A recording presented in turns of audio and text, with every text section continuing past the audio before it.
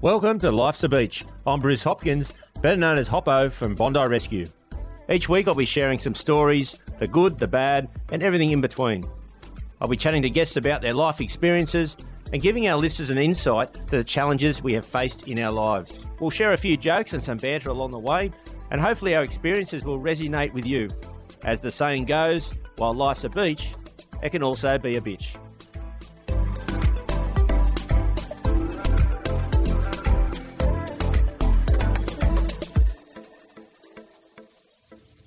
Hey everyone, this week on Life's a Beach, I thought I'd do a little bit different and select some of our favourite beach banter that we've had over the last couple of years, and also throw in a story when Kerbox and myself got kidnapped up in Queensland. It's quite a fun story. Now let's sit back and have a listen to all the beach banter, and hopefully you'll get a laugh.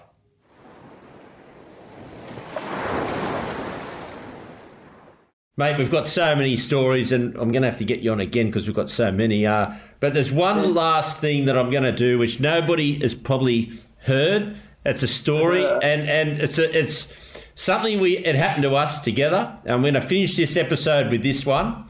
It's the time that we got kidnapped.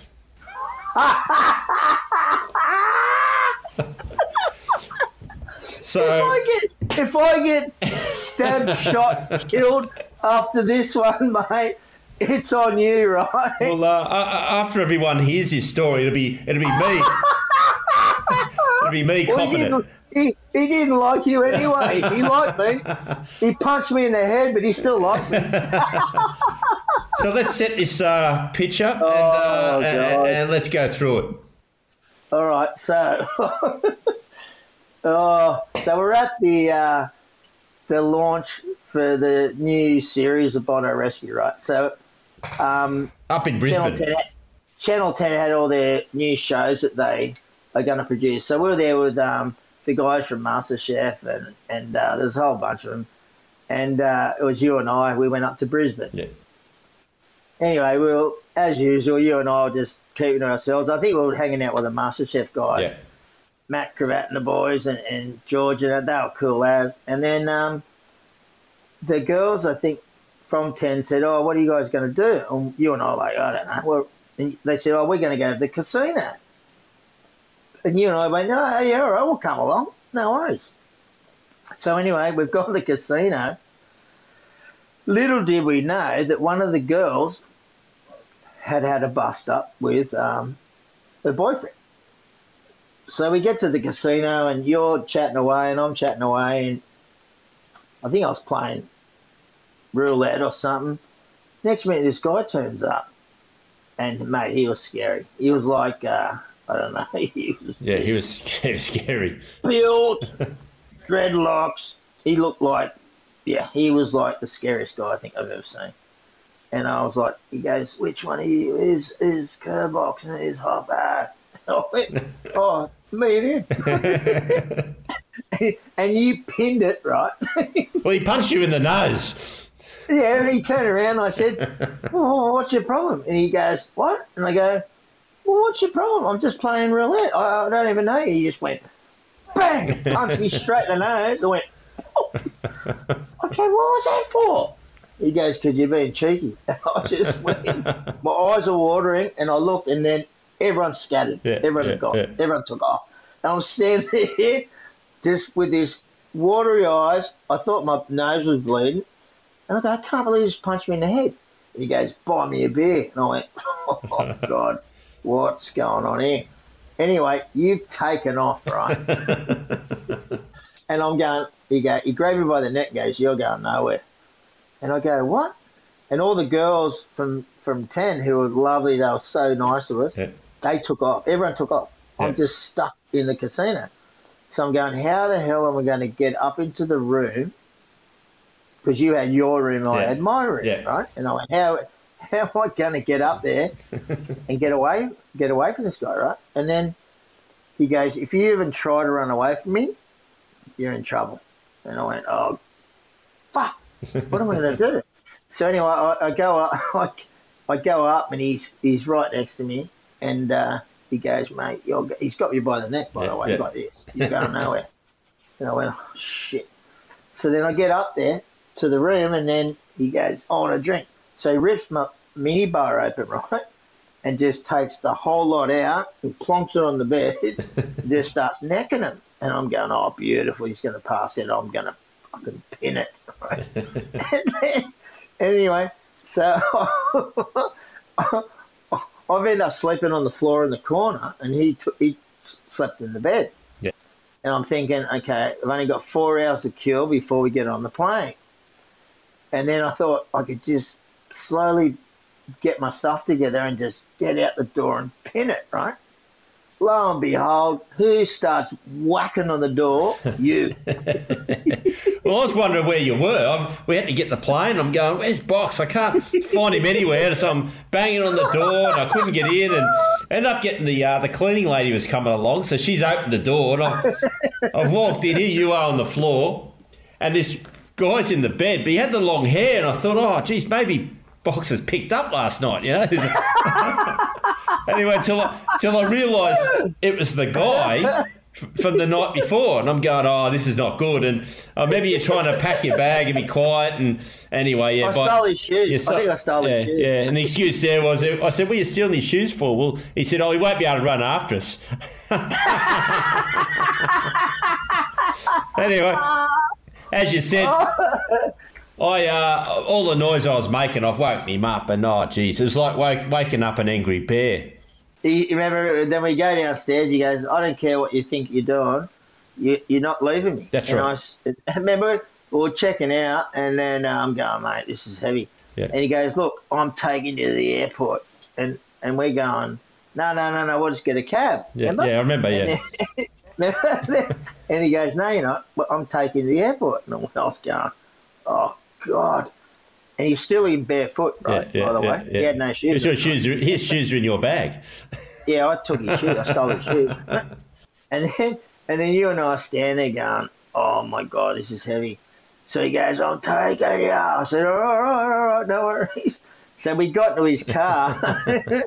And then, remember, we were going, all the signs were going, airport. Well, I kept saying to him, look, mate, because I knew we were in Brisbane, so the airport wasn't far. And we've done about 20 minutes driving around. I said, mate, come on, we're going to miss our flight if you don't get us to the airport. Well, you knew where we were going. You knew. Yeah, I had no idea because you'd burned it. Nurser like a shitload of times. Well, he kept telling me to shut up, and shut up, Hoppo. And I'm going, oh, this is not like good. it. No, he didn't like it. He said, he goes, Kev, I saw like you. I don't like Hoppo. Yeah. I don't like that Hoppo. And I was trying. Yes, Hoppo, I don't like you, and you're going. I was trying to be nice to him, but anyway, when I started to see the signs starting to come up, we're doing about 140 on this highway, and these signs kept coming up like Mooloolaba, Noosa, and I'm going, oh, hang on, we're going the wrong way here. And he kept saying, I remember him saying, just shut up, you'll see the planes coming up over the hill soon, you know, like, and I'm going, no, we're on our way. And then he suddenly locked the door, all the doors locked, and I'm going, oh, we're in all sorts here. So I have my phone, right, and I text Ginge, I text Mum, and I was under the thing going, help. I think I'm in trouble. Don't ring my phone.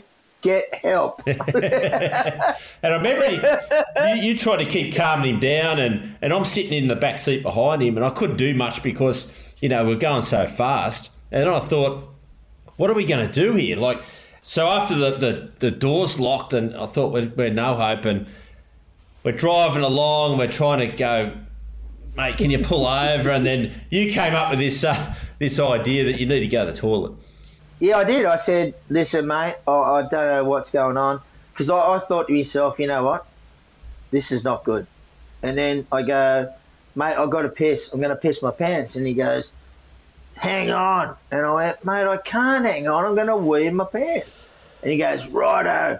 Remember, he pulled over to the side of the road. And, well, it was a dirt road, remember? We're going up this dirt road. Yeah, it was a dirt road. And I'm going, oh, my God, this is not good. And then I remember... There was like a little homestead, remember, right in the distance. It would have been about 300-400 metres away, right? Yeah. Anyway, I remember he goes, right, hurry up. He goes, I'm watching you, Hoppo. I'm fucking watching you. So we get out. We get out. And as soon as the door opened, I just booked it. I just fucking pinned it, mate. Because I knew you were going to beat me because you blow me away in the run race. And I was running as fast as I could. And you just went straight past me. Well, I saw you go and I'm thinking, well, I'm going as well. But before that, he was, when we were driving, he was reaching under his seat. He couldn't get something. I'm thinking, so when we're running up this dirt track towards the homestead, I'm just waiting for the gunshot, to the back of the head. And I'm just going, oh, this is not good. And then we just heard him spin the wheels of the car and yelling out, and I'm going to get you. I'm going to get you. Yeah. And he threw our shit out. He just done a big burnout. And I think I was screaming at the guy in the home, said, "Help!" And the old bloke came out. He goes, "What's wrong?" I go, "Help!" Anyway, we just got kidnapped. We got kidnapped. And remember, and then we went, how the fuck are we going to get back to Brisbane? Well, then I remember we had to ring the PR girls from 10. And because by this time we've missed our flights and everything. Oh, we missed it. Yeah, we're MIA. Yeah. Well, we're an hour from Brisbane Airport at this stage. And then I think to this day they still don't believe the story we spun them. I think they thought these blokes have got on the drink, they've been hung over, slept in, missed the flight. Well, you know what? Now they can listen because it's a true story. 100% true story. No, mate. I remember I said on the plane when we finally got the plane, I looked at you and go, what the fuck just happened? you go, it's your fault. I said he liked me, he didn't like you. Oh, mate, it was hilarious. I just can't believe the situations that we got ourselves in. But anyway, at least we got out of it, and that was a bonus. Well, the best thing is, mate, we're still here, right? Yeah. Stranger things have happened, but we're still here. We're still here. Reedy, how are you, mate? G'day, Hop. I'm good, mate. It's good to be back in the shack. I was thinking about resuscitations. We have a few over the years, and I thought back to your first resuscitation. So with Candace, can you tell me a bit about that experience?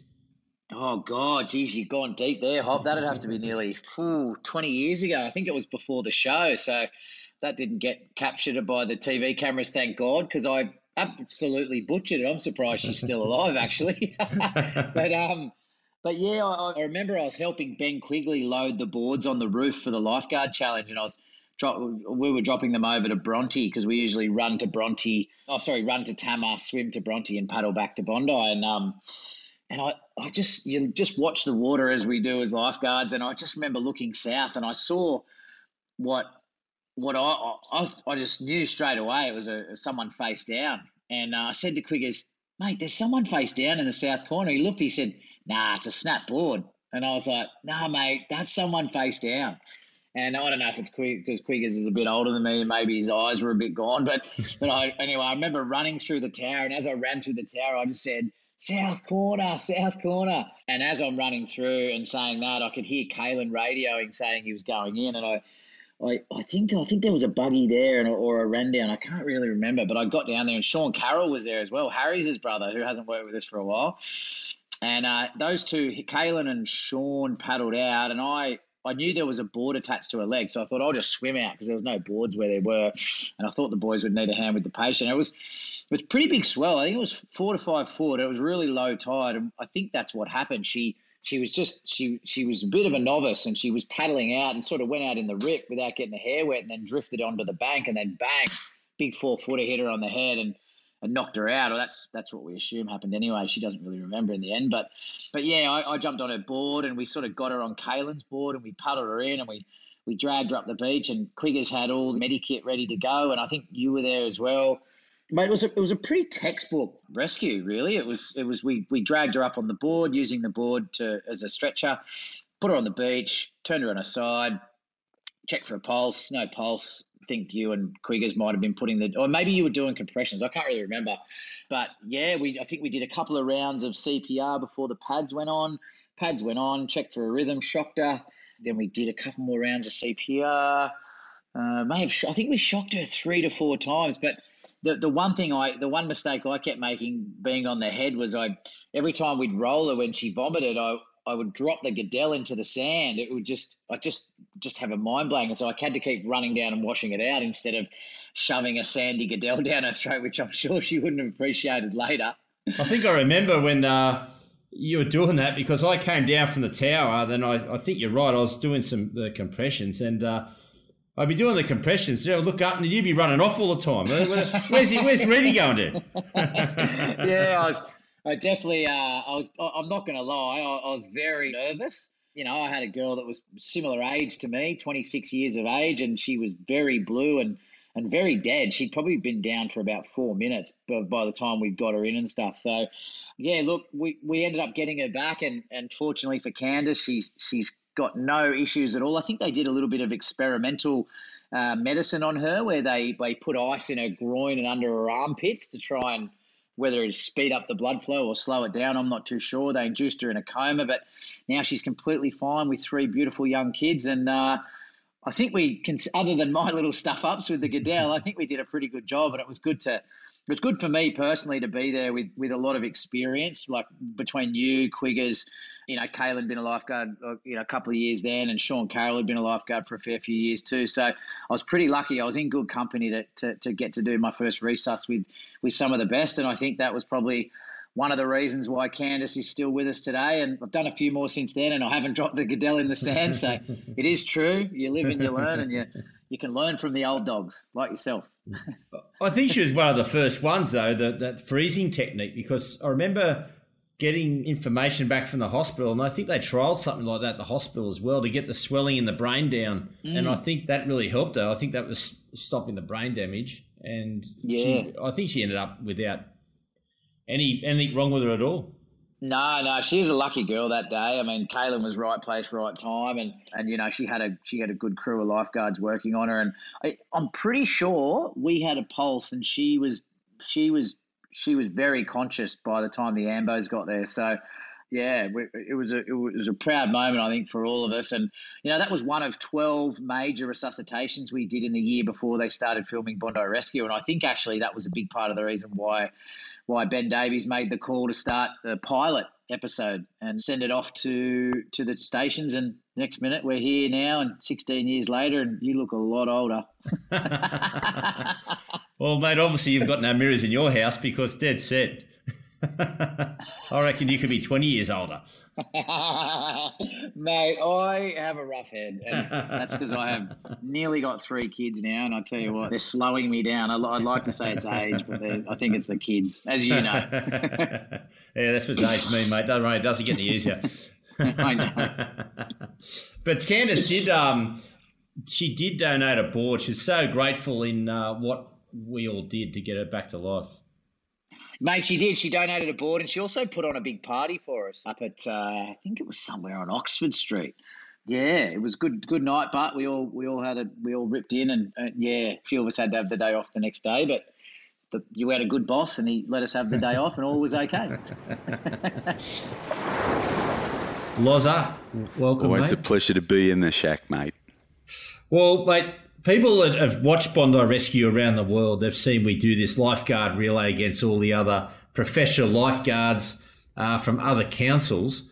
Now, I thought I'd get you in and have a chat about how that actually started, because there's a big history with that. It just didn't start when the show started. It started way back, didn't it? It started 80s? back in the mid-'80s, and what it was, we had a chat with the head lifeguard back then, your predecessor, and put it to him that it'd be great as a means of getting all the lifeguard services together, just to have a fun event, get as many from around Sydney and probably just outside of Sydney as we could. It took off, and the first year we were able to get guys from the Central Coast. When you consider that, it was a midweek thing, and it was held probably at the height of summer, and it had to be held after hours. So these guys were having to drive from either the south coast Illawarra or from the central coast, but we couldn't get anyone else because it was too far to come. Anyway, we did manage to get a fairly good cross-section of lifeguard services up and down the coast. And it certainly started off as a fun event, but of course, the boys from the bush, as we call them, Central Coast and the Illawarra, they took it a lot more serious than what we did. They had some young competitors who could swim, paddle, whatever, run a lot quicker than we could because they had much more time than we did to train to that level. Of course, we were too busy working down here because, as you know, it never stops at Bondi. Well, mate, I remember when I started in the early 90s, and that Dean and Darren Mercer, who were professional Ironmen at the time, were in the Wollongong team when they came up. And there's other teams as well that had some pretty handy athletes. I remember running against, I did the run leg for quite a few years, and I remember running against Guy Leach, who I know you've had there in the shack and interviewed. I ran against Guy Leach, but that was the calibre of competitor that you're up against because, a lot of these guys who are doing the Ironman, the Coolangatta Gold, etc., they were having to work as lifeguards to get a bit of money in.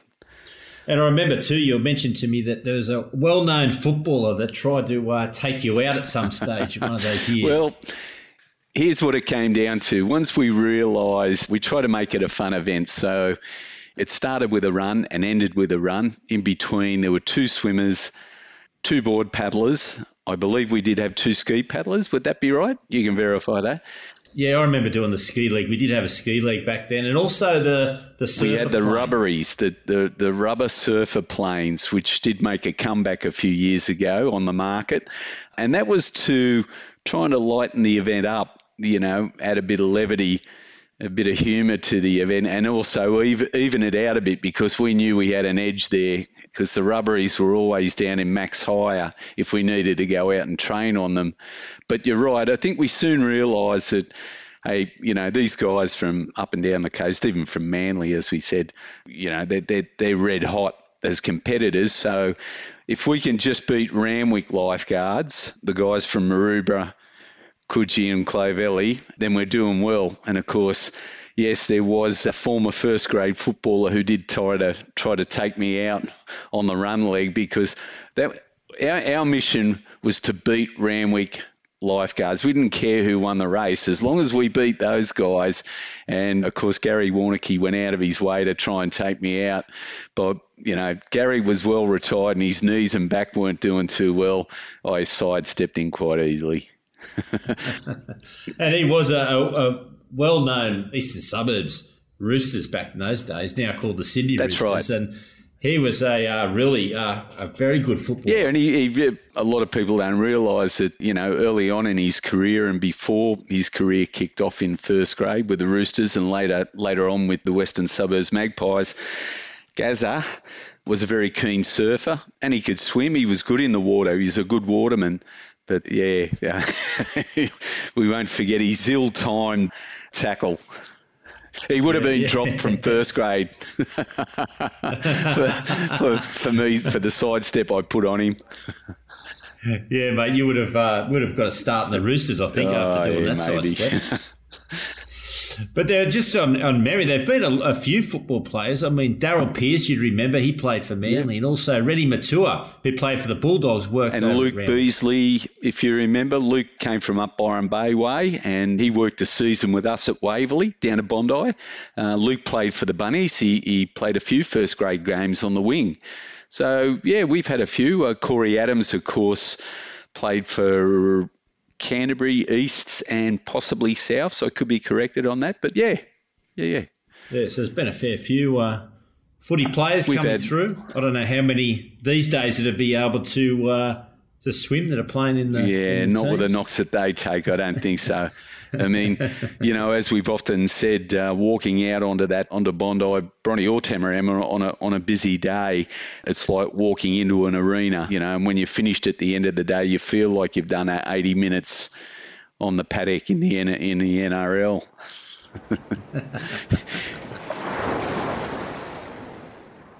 A warm welcome to a former lifeguard, Peter Cahoon. How are you? Hello, Hoppo.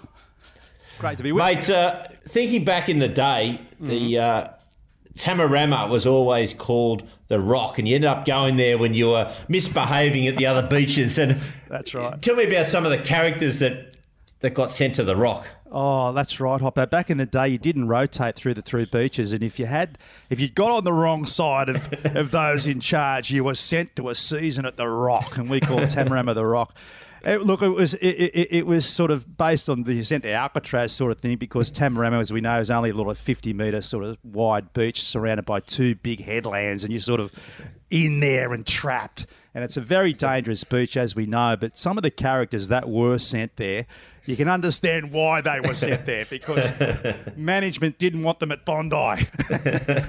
Oh, you had guys like Dave Noonan. Now, Dave Noonan was sent there with Pete Seville. He was a great R.I.P. He was a great guy, and he was the Felix Unger of lifeguards. Everything, there was germs everywhere. He'd had to spray everything down. And then you'd had Pete Seville, who was a drummer. He was a mad rock and roll drummer, and he'd bring his drum kits down there, and you'd have sort of drum practice in the back of the first aid room. And then, of course, in later years, you had guys like Brendan Reid, he was very militant. And I think they needed, he was almost like a warden down there amongst some of the other lifeguards. Ponch, of course, was sent there, Billy Moore, myself.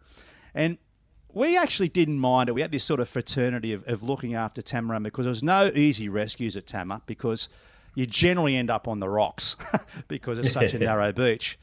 But Billy Moore and I had this policy, goes, look, the beach is shut a lot of the time. The surfers need to have their time. And we had a great relationship with the surfers. We let them surf as much as we could, but we said, guys, look, when the flags need to go out, you need to respect that, right? Well, trying to get some of the hardcore surfers off that right-hander and left-hander coming in off Macca's into Tama, very difficult indeed. But we managed to do it because we'd often go surfing with them. On a Saturday morning, though, this character by the name of Glenn Hastings, Stacker, would turn up. Now, Stacker was a casual. Now, Stacker came down and goes, we've got to clear those surfers at Saturday morning. Stacker, we'll manage the situation. No, they've got to get cleared out. Stacker would get his golf clubs out. He'd set up his golf clubs and he'd start firing a one wood into the surfers at the reef. Billy and I had established good relationships with these people all week, these surfers, and then Stacker started lobbing one irons into them to clear the water. Oh God, we just cover our head. In the end, though, we realised on wet days, Hoppo, we managed to create a little 9-hole golf course down there, didn't we? At Tamarama. Wet days, nothing doing. We only needed 2 clubs, a putter and a sandwich. That's it. It was a good bunker, wasn't it, down there, Tamarama? It was one great big bunker. We had some great memories, and although we call it the Rock, we do it with fondness, because the guys that were sent to the Rock usually a little bit eccentric. And we always had a lot of fun, and we have great memories of what we call affectionately known as the Rock. G'day, Mario. Hey, ciao, Oppo. How are you today? Yeah, good, you? Very good. There's rumours going around, and I've had a few little phone calls from people. I'm not going to give my sources away, but apparently you've been out doing a bit of modelling. Yeah. And modelling for clippers. Here we go. What do you Can got? you put the story straight here? What do we go? What do you go? Did nothing. Oh, man. Look, I don't know. Just I've been approached from this brand, and because the summer is coming soon, so they wanna me to basically represent their own brand of clippers. Basically. In Manscaped, what are they saying? Italians have got a lot of hair. Hey, yeah, quite a bit. So tell us about the shoot. How did that go? What did you have to do? Just I had a bit of a chat with them. Grooming man, and then basically he was explaining how that works, and he was asking him if he works, also in other spot of the body. Basically. So it's your beard and chest, but then you asked him about another area that you needed a little bit of work with. Yeah, I did. I had a date that day, and so I wanted to make sure that I was perfect, Yeah. So I asked if it was working somewhere else. And then what did you come out and say? I say, After you gave it a little trim? oh, wow, it's bigger.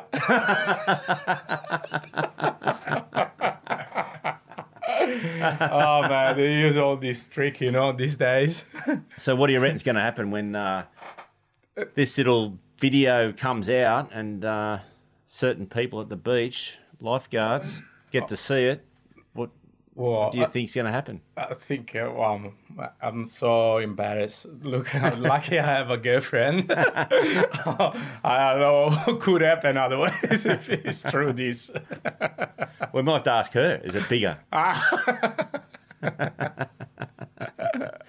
Well, anyway, it'll be out soon, and I reckon I've got a source that I can get hold of this video, and for everyone listening, that video might end up in the VIP section in the Beach Shack. So if you want to see Mario in his best, make sure you sign up and get into the Beach Shack. Yeah, thank you, Rob. Jesse. Hey, mate, how are you? Hey, Hop, I'm good, mate. How are you? Good, mate. I was thinking the other day, the times we went down for the Logies in Melbourne. Weren't they good times? Mate, they were really, really good. And do you remember the first time you went down for the Logies and we actually, put the suits on, we walked the red carpet? What was that like for you? Yeah, mate, it was kind of surreal, from being a kid that used to watch the Logies on TV to actually walking the red carpet and seeing how much of a big deal it really is. Like, even before you walk down the red carpet, you're looking at people that you'd see on TV all the time. It's it was a surreal feeling. You're seeing people, like you said, on TV, and even the older ones that you've grew up with, and it's sort of a surreal feeling, isn't it, when you're walking through and you've got the crowd, you've got all these legends of TV you're sort of rubbing shoulders with? Yeah, it is. It's a weird feeling because, a classic example for me is I would watch Sandra Sally on the First at 5 News since I've been, a young kid. And then next minute I'm at the Channel 10 after party slapping her up bra boys.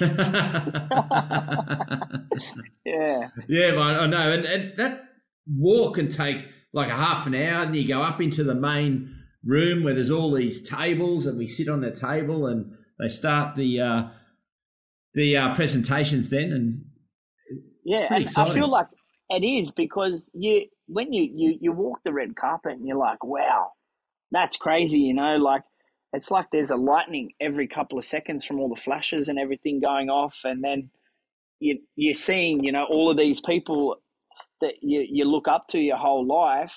And then once you get into this room, it's like the production is crazy. You got cameras coming over your head. You've got, all these, beautiful flowers and beautiful setups all around you. And you're like, you sat there right in the middle. It's crazy.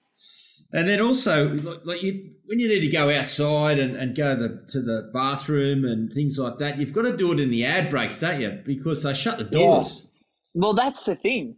That's what people wouldn't understand. Like, mate, these award ceremonies, they go for like 4 or 5 hours. Like, they don't just happen over an hour or two. Like, it's a massive, massive, massive process. You want to go to the toilet, and next minute you go for a toilet, and then they shut the doors on you, and you're locked out there, and then you look next to you, and you're like, you got someone like Carl Stefanovic or someone standing next to you, like, oh, hey, mate, how are you? And then you end up chatting to them to the next break, and then they open the doors and let you back in. It's it's crazy. And then sometimes there are so many people outside, but what about the funny thing when you've got the people lined against the wall, which they call chair fillers? So any gaps where you're stuck outside, they'll throw some random into your chair to cover it so it looks like the room's full.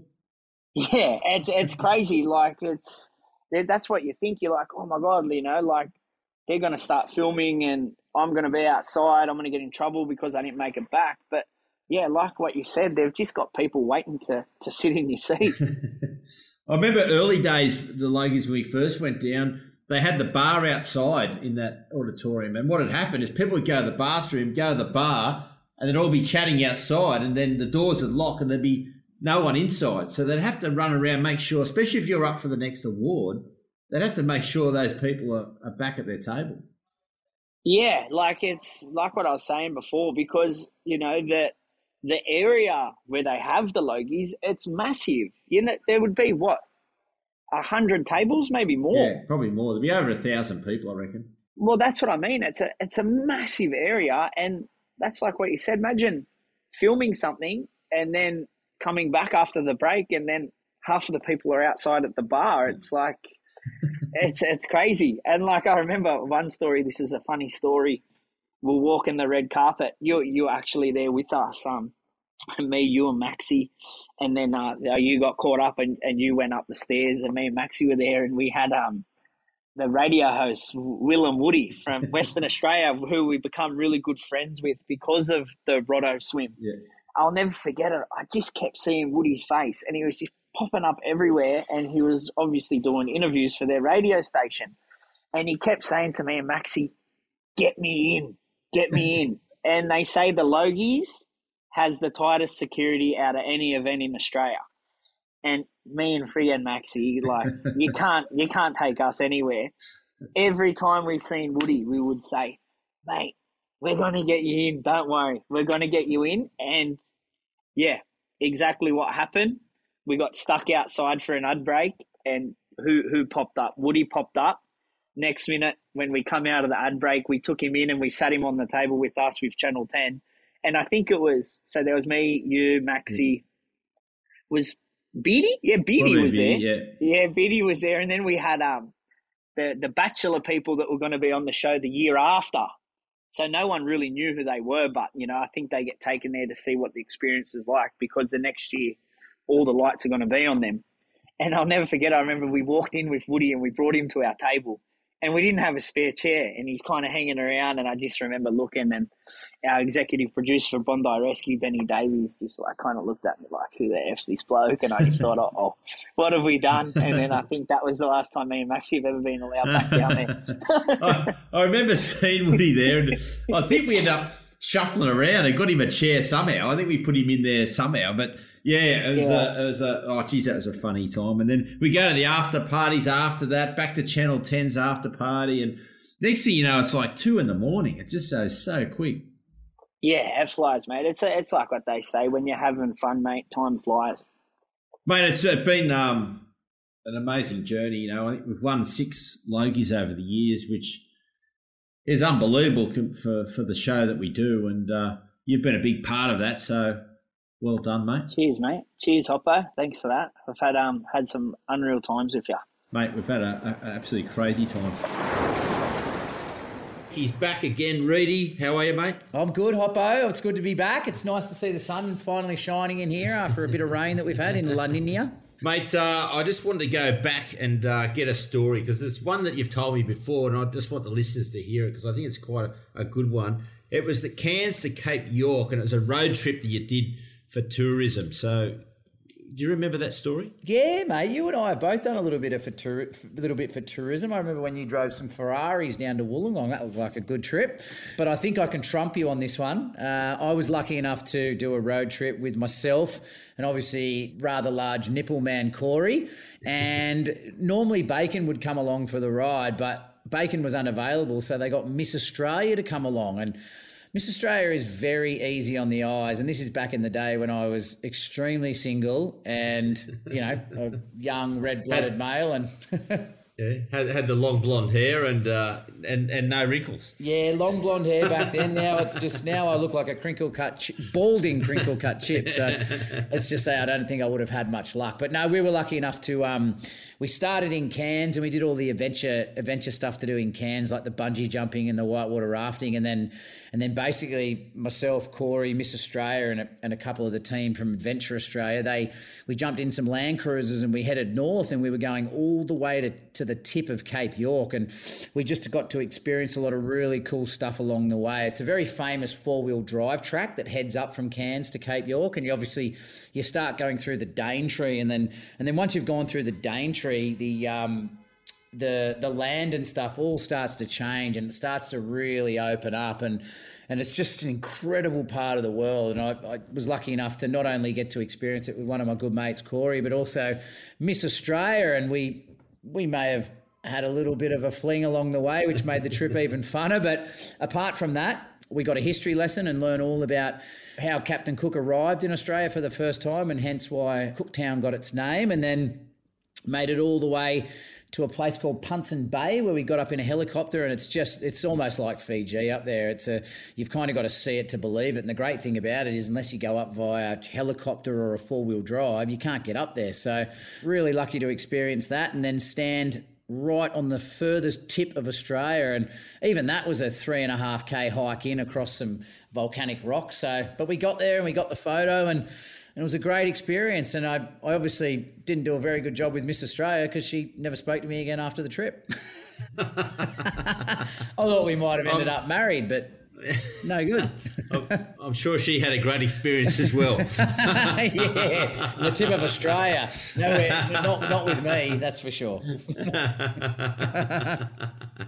But well, it must have been, it'd be great to get up that far. I've never been that far up. And so what's it like on the tip of Australia? Oh, mate, it just kind of looks a little bit like any kind of, I guess, point or headland, except there's a sign stuck in the ground saying, "You are now at the furthest tip of Australia." So, yeah, I mean, I guess it was just the cool thing was making it all the way there and then making it all the way back. Although we nearly didn't make it. We actually had a really, not my car, but the car in front of me, which Corey was sitting in the passenger seat, they actually had a really bad accident. One of the most dangerous things that you can do is trail the road trains on those dirt roads up there.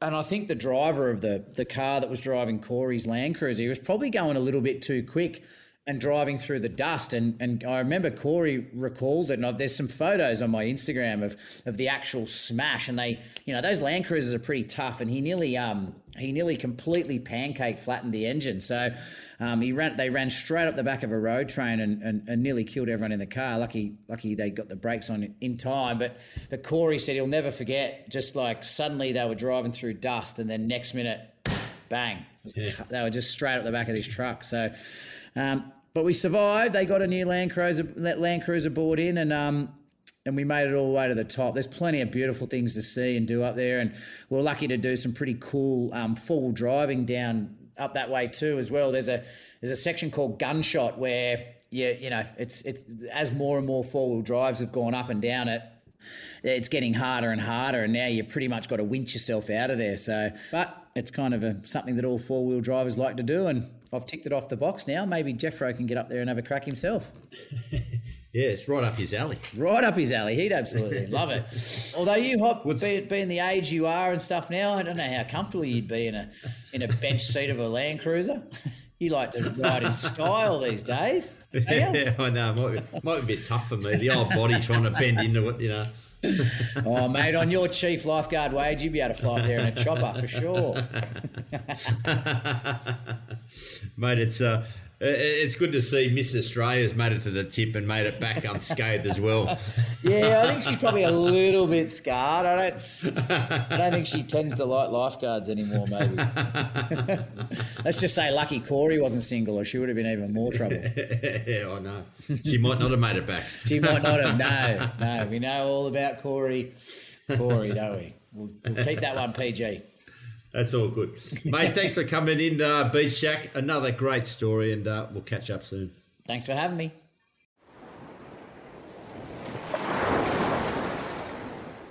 Well, I hope everybody enjoyed that episode with Beach Banter and the story about Kerbox and myself, and all had a real good laugh.